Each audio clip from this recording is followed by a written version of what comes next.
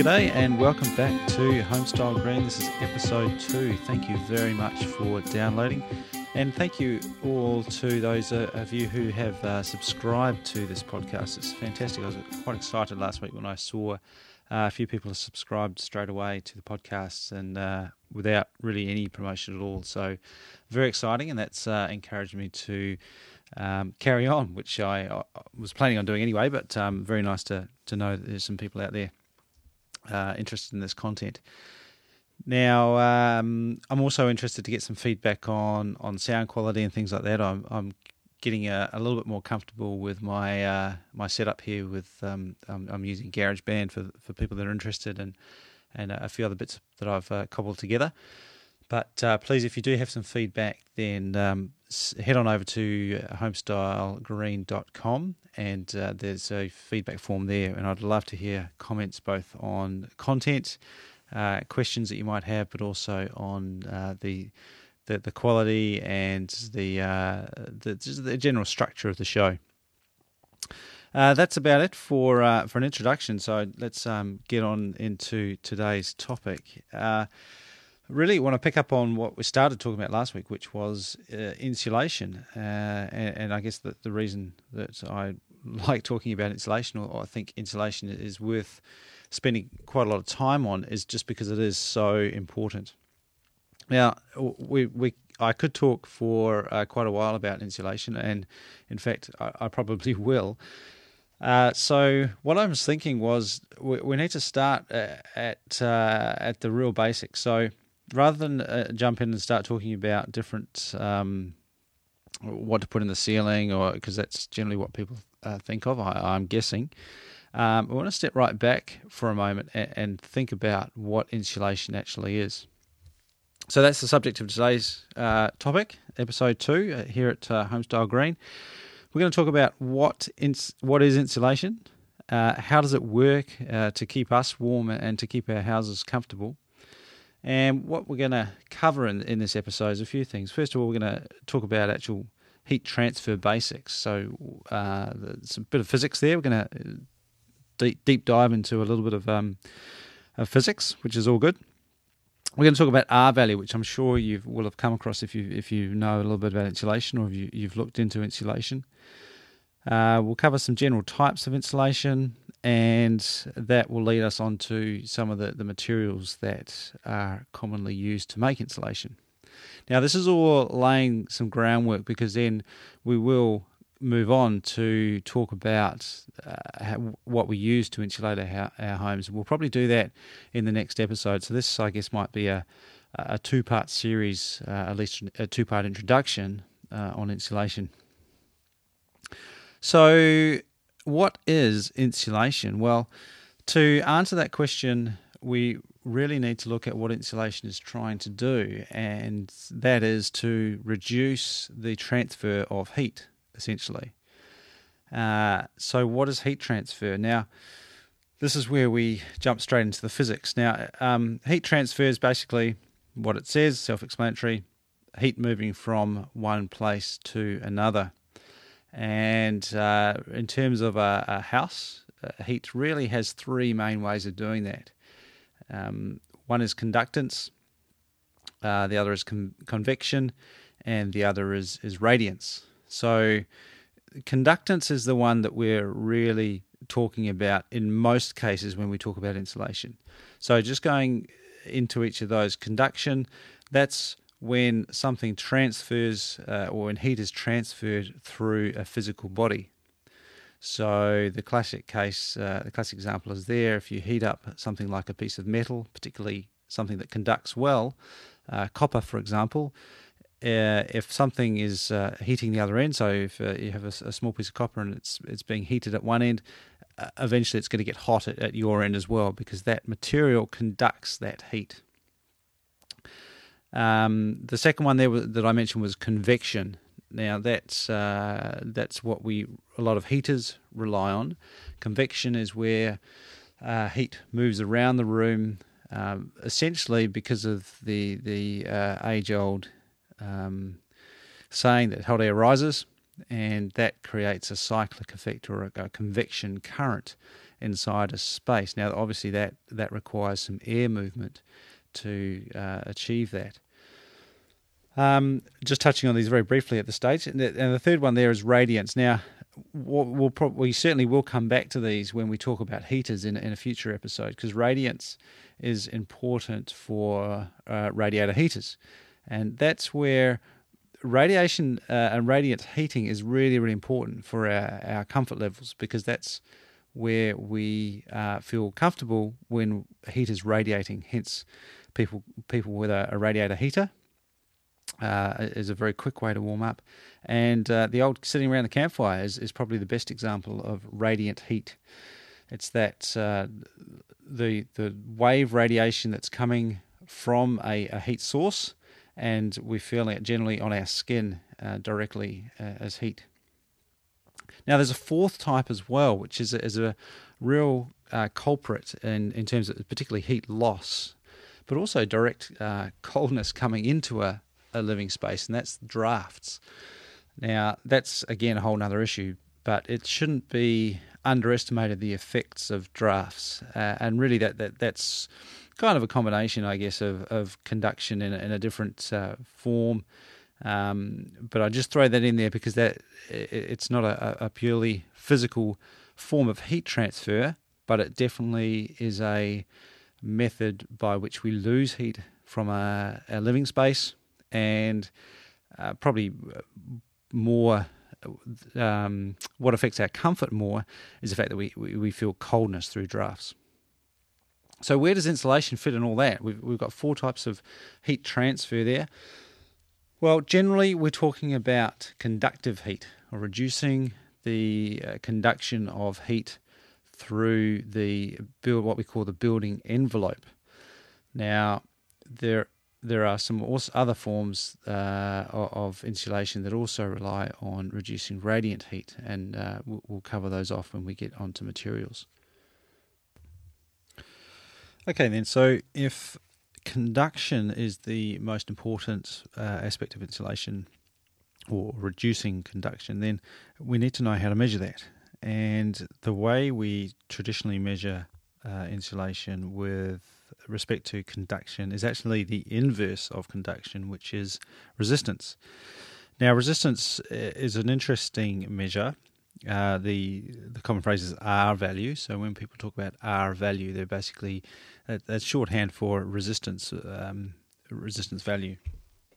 R value is probably one of the hardest standard units to get. Well, not the hardest, but certainly it's a really hard measure to get your head around. It's the technical definition is meters squared Kelvin per watt. That's meters squared Kelvin per watt. Now, what the hell does that mean? It basically is the measure of thermal resistance. Now, by far one of the best resources that I've found for going into this in probably more detail than you would ever want to unless you were a physicist is Wikipedia. Wikipedia has an excellent page for R value, and within that page you can find links to all the aspects related to R value, and one of those is U value. Now, U value and R value are essentially the inverse of each other. So if you can picture R value being 1 divided by U, that's what we mean when we say it's the inverse.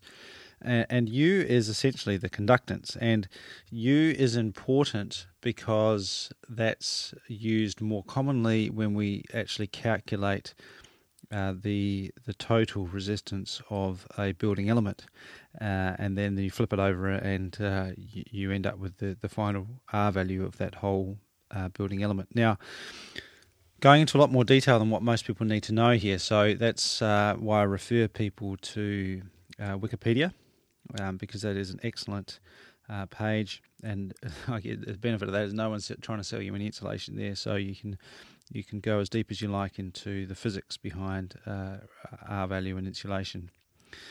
Now, what is important though is the US units of R value, because these are quite often stated without any reference to the particular unit that are being used. And generally how you can tell is by the scale. So the actual unit for US R value is feet squared Fahrenheit H, which is for hours. Sorry, it's so confusing that even I have to refer to my notes here. So it's feet squared Fahrenheit hours divided by BTUs. BTUs are British thermal units. Again, that just makes my head spin trying to figure what that is, because it's essentially a rate of a heat transfer in the inverse. So what's the point of all that? The point is that if you're browsing around on the internet and you see an R value that looks a bit odd for the area that you're used to, then you really need to think about what the units are that are being used. For example, the standard R value or the required R value where I am right now in New Zealand, for the South Island of New Zealand, the building code stipulates an R value of 3.3 in the ceiling.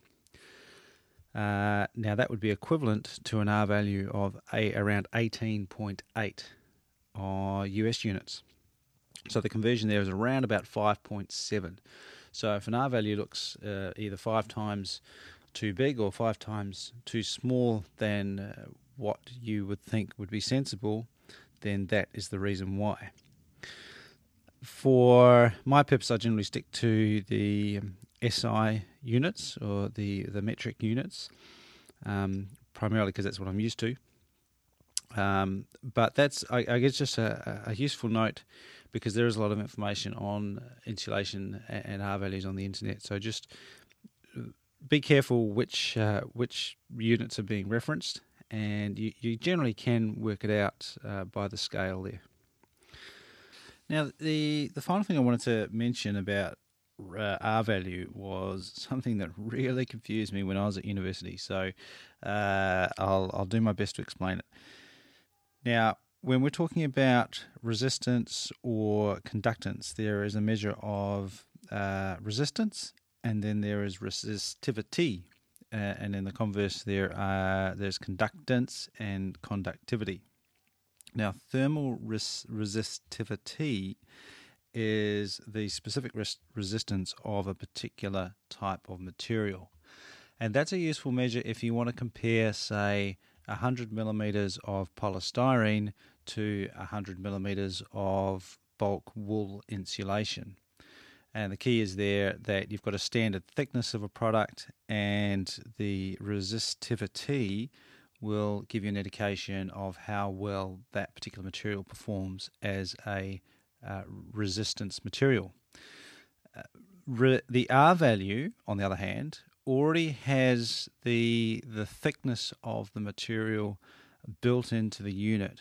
So what that means for the consumer is that if you're comparing two products with R value, to a degree, from a purely thermal point of view, the thickness of the material becomes irrelevant in the choice, because you're really seeing in that number how effective that whole product is in keeping you warm. So the bigger the number, the more more it'll keep you warm or cool.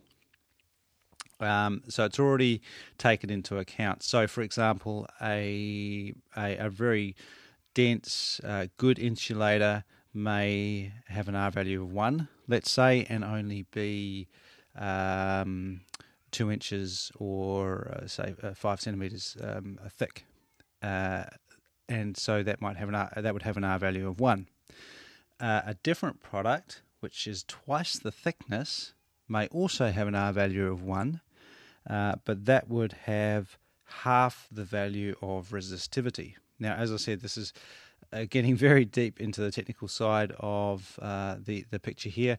The good news is that because that R value does take into consideration the thickness, that's all we really need to consider when we're comparing two different products, because at the end of the day, it's that R value that's going to make the difference. Like I said, the higher the R value, the more effective it's going to be as an insulator. Where the thickness obviously does become important is when we're looking at how thick the spaces that we have to fill. So if we have a closed roof, or when we come to talk about walls, obviously the higher the resistivity of a material, the better, is because we can get a higher R value into a smaller space. Now, that's if people want more information, like I said, head over to Wikipedia, because there's a heap of really good information there, and it explains it very, very well. There's also some really good lookup tables where you can compare different types of materials for their resistivity, and fortunately it gives you those values in both US units and SI units, which is it's interesting reading for those who want to delve in more. So that just about covers it for heat transfer. Now, and R value, of course. What I wanted to move on to now is talking about different types, and I've sort of alluded to this already. So I want to get into the two main types of insulation before we jump into discussing different materials. Really, there are two categories, if you like, of material. There's bulk insulation and there's thin film insulation. And we're talking about, what we're talking about here is really the insulation that we would expect to find in the main structure of the building. So I'm not really talking about windows at this stage, although that is similar. So there's two categories, really: bulk insulation, and in the film side, the most common one there would be foil. So with regards to bulk, if we look at bulk insulation first, a few types there. They're basically divided into rigid insulation, which would be like polystyrene, rigid boards, through to semi-rigid, I guess, or blankets or bats, through to foams, which are either sprayed in or generally they're sprayed into a cavity, and also loose fill, which tends to be sprayed, either can be sprayed in or blown in to a space. Now, the type of material. The type of insulation leads pretty closely to materials, because generally the material determines the type. So in terms of we look at rigid insulation first. The most common one there is polystyrene.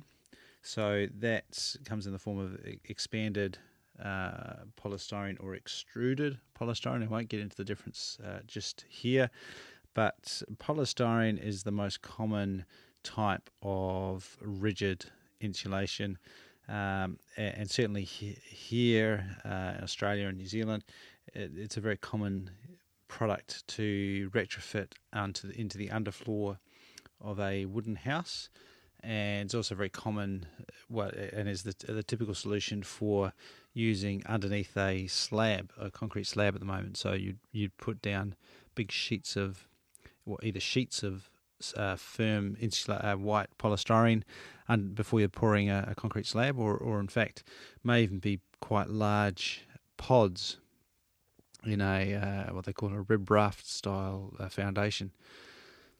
So that's polystyrene, which is a little bit confusing because another material is polyester, and polyester is generally what forms nice big white fluffy floppy blankets, and this is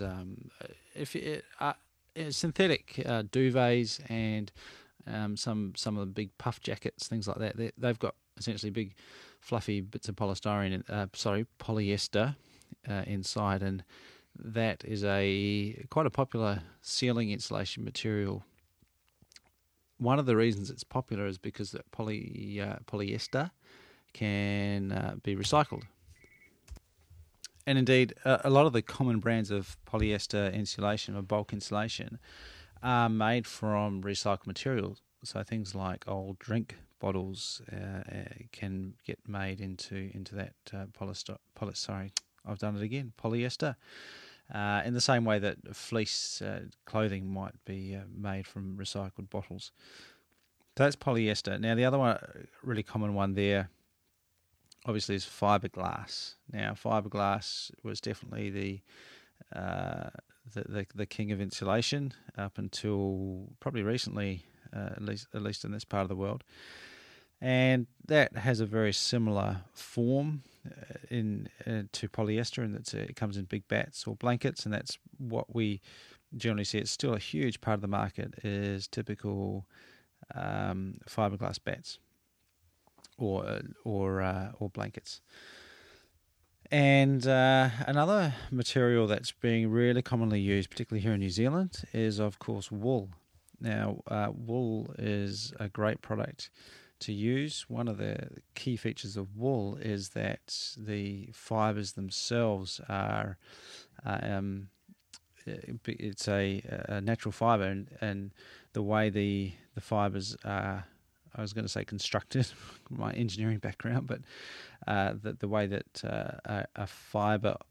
a wool fibre grows is that the fibre itself insulates. So the material will maintain some insulating properties regardless of the structure of the blanket or the bat that the wool is made into, as opposed to something like fiberglass, which as it degrades over time, as the little fibre, at least pieces of glass fibre, snap and break, the bat will gradually compress. And you can see this in houses. If you go into a roof and it's 20 or 30 years old, and what was previously really big, light, fluffy fiberglass bats may now be very thin and draping sort of over the timber of the structure of the roof.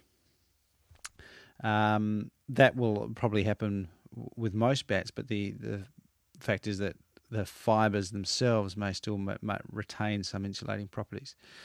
There are some other benefits to wool as well, in that proponents of wool insulation suggest that it handles moisture a little bit better, and by better, they imply that it has some additional capabilities to absorb and desorb moisture and thereby control humidity, which has also implications for helping with the main objective of insulation, which is to control the temperature. It's a little bit hard to prove that, because the tests for insulation maintain constant humidity, so that sort of takes humidity out of the equation, but certainly that's not the case for real life. So there is an argument that to be said for something that does control that the flux of humidity in a certain way. And other people just like wool because it's a natural product.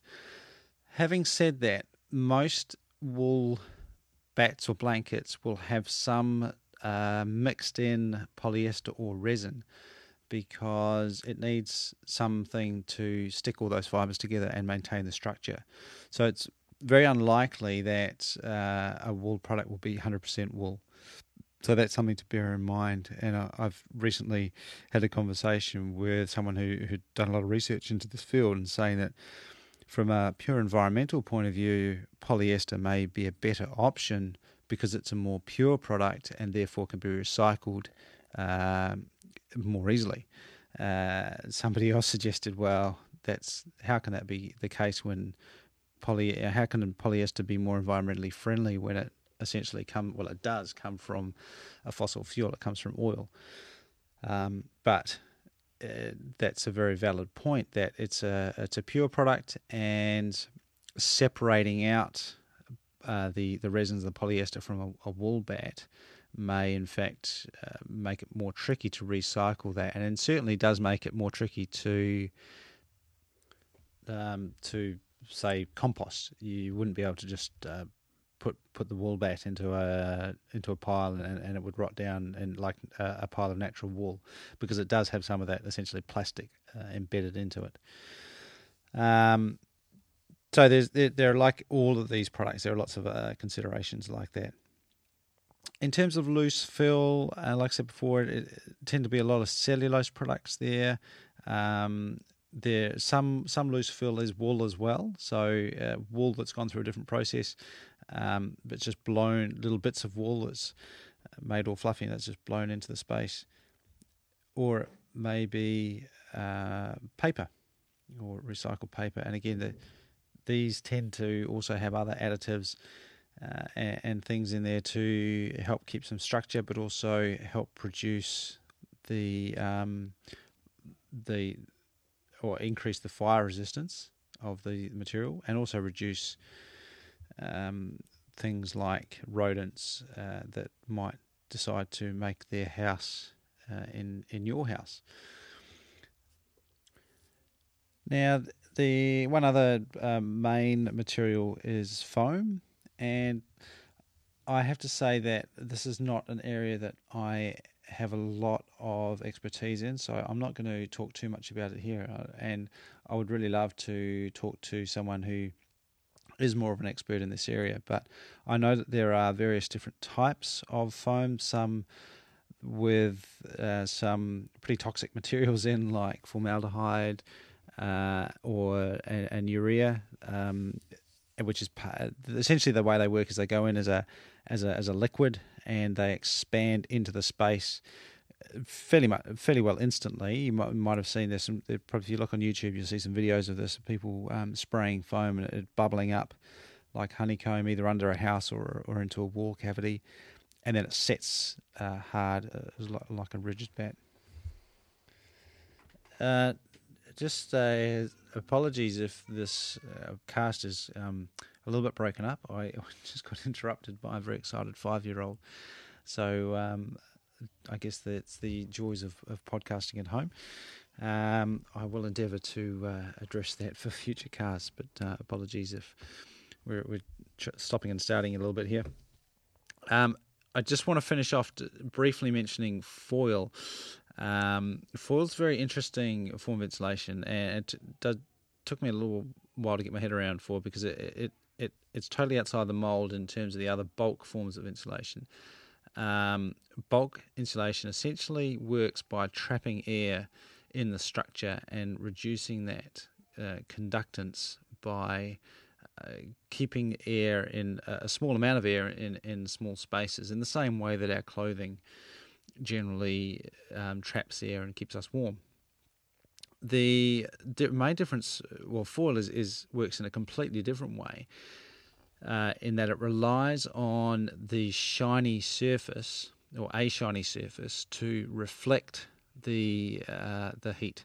Now, this is if we jump right back to the beginning where we talked about the 3 different main types of heat transfer. One of those was radiance, and that's one of the things that foil relies on, and it is very effective in the right place and if it's in good condition. One of the problems with foil is that the effectiveness deteriorates, drops dramatically if there's any deterioration in that shiny surface, which does happen after a time with things like dust or with some moisture.